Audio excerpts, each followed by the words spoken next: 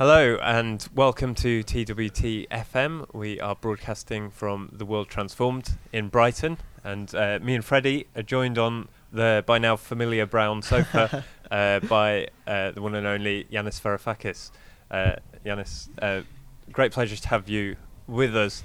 So we're going to get onto the World Transformed very shortly, and after all, this build itself as a tribute to the Greek agora, so it's great to have you here. But just a personal reflection, I remember it was quite an emotional memory for me, even though I've no particular connection to Greece, but I remember listening to the Today programme on the day after the Oxy vote, however many years ago that was now, and I heard you come on being interviewed by Humphreys or one of those people, and you quoted Dylan Thomas.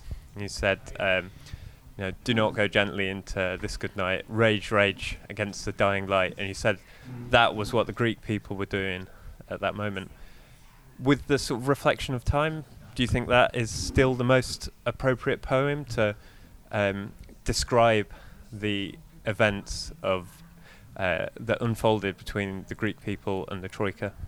I think so, because come to think of it, Dylan Thomas, in the end, was talking about the death of his father.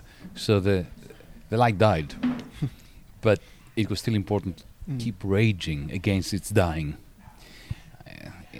Unfortunately, in Greece, on the same day of the referendum, we had a remarkable phenomenon of a government overthrowing its people. The day of the 62% of a vote against the establishment, the oligarchy without borders, the oligarchy of Greece, the oligarchy of Europe, the oligarchy of the world, the International Monetary Fund, the bankers and so on. The Prime Minister who had called the referendum and we supported together the no vote, in the end flipped. I resigned that night. And since then we have a systematic demonization of the people by the oligarchy. Mm-hmm. It is remarkable the extent to which they have put all their energies into rubbishing that vote, presenting it as a major error by the people. They are still worried about it. For 5 seconds, they were scared that the world will be transformed. And we have to seize upon that moment, because even though we lost, let's not forget that history is a series of heroic losses or defeats. But the sequence of heroic defeats in the end makes the world transform itself and gives us the hope that we can do it again and again until one moment will come when something big will happen. And I think that Britain is actually at a good part of the curve, of the historical curve, with Boris Johnson going haywire and effectively turning the Tories into the Brexit party. Jeremy Corbyn has a fantastic opportunity, given that he is the only adult in the room, so to speak, to create unity around a program which is both moderate and highly radical. It's been a bit of a theme for us today. We've had a series of people on, and it's a good reminder that, on the left, we have to be very clear that democracy is on our side, and that goes all the way down. It's about having respect for working class people, about having respect for the intellectual rigour of the working class, and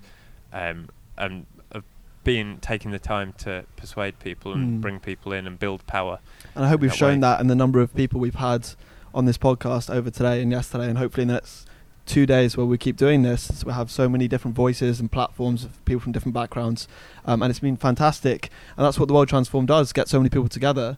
So I'd really love to ask you, as you're here enjoying the festival with the rest of us, why do you think the World Transformed is such an important event, and what do you think it shows the rest of the people in the world and in England that what movements can do? Because you folks are the only ones in Europe that saved the Social Democratic Party from oblivion. All the other Social Democratic parties in Europe, every single one of them, sold its soul to the devil back in the 1990s with financialization. The Labour Party did that under Blair. Okay? And they all went on the slippery slope to oblivion. Look at the SPD in Germany. It's irrelevant. Look at the socialists in France. They've disappeared. Look at the social democrats in Italy. Gone. Look at every single... in Greece, PASOK, the Socialist Party, had the equivalent of the Labour Party in Greece, used to have 45% of the vote. Now they are on 5. What momentum the world transformed, the Corbynistas have done in this country is you've saved the Labour Party from oblivion.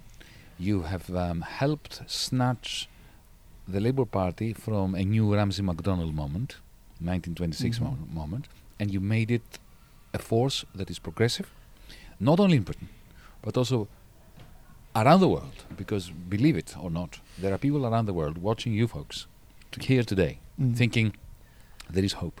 Yeah. And so how do we enact that structural change? You that just gives win power? the bloody election. Yeah, right. We'll start with that. Stop undermining Corbyn, Mm-hmm. not you. But, I'm talking to some other comrades within the Labour Party, and win the election. It's as simple as that. I mean, it is as simple as that. But didn't your experience in Greece show that it's not as simple as that? I mean, sure, winning the election is the first step, but how do we take control of the state after that? I'm talking about the first step. Yeah. But you know what's beautiful about Jeremy and John? They never cared about power. That is, a guarantee. They were happy to die on the margins of the Labour Party. And there was a historical accident, and suddenly the leadership of the Labour Party was foisted upon them. I believe that revolutions will only take place by revolutionaries who are doing it as a chore, and not who really want to be in 10 and 11 Downing Street. Yeah. So you have a good foundation with this particular leadership. It's not enough. It's a necessary, not a sufficient condition. To turn the necessary into a sufficient condition, you need deeper democracy, both within the Labour Party. I'm not very happy with the democratic process that I see here in Brighton, because the Labour Party was never particularly democratic. So you need the process that was started some years ago of democratizing the party, of bringing more people in, of making it a grassroots party. That needs to go deeper, and you need to take it outside the Labour Party. This is why I keep banging on about the importance of a citizens' assembly process that allows people to be part of governing without being elected. Amazing, thank you. And I thought, as we started with a poem, I thought it would be apt to ask you as a final question, seeing as the particular political moment that we're in right now, on the verge of a potential election, having come through some quite tough periods in the last couple of years, Corbyn and the Labour Party, would there be any particular poem that sprang to mind that you might use to summarise the moment we're in at the moment? I know it's a long day and you've had lots of interviews. That's our gotcha style. So off the top of your head, could you come up with one? If not, don't worry. Well, how about this Eliot's, I can't remember the name of the poem, where it finishes by saying to return, to come back and know the place for the first time. Yeah. Because this is what the Labour Party is doing. It's going back to its roots, back to being a progressive working class party that severs its bonds with the City of London, with financialisation, and with a process that turned it from a stalwart of progress and a defender of common folk into a Blairite turbocharger of Thatcherism. Yanis Varoufakis, thank you so much for joining us on the TWTFM sofa, and thank you all for tuning in.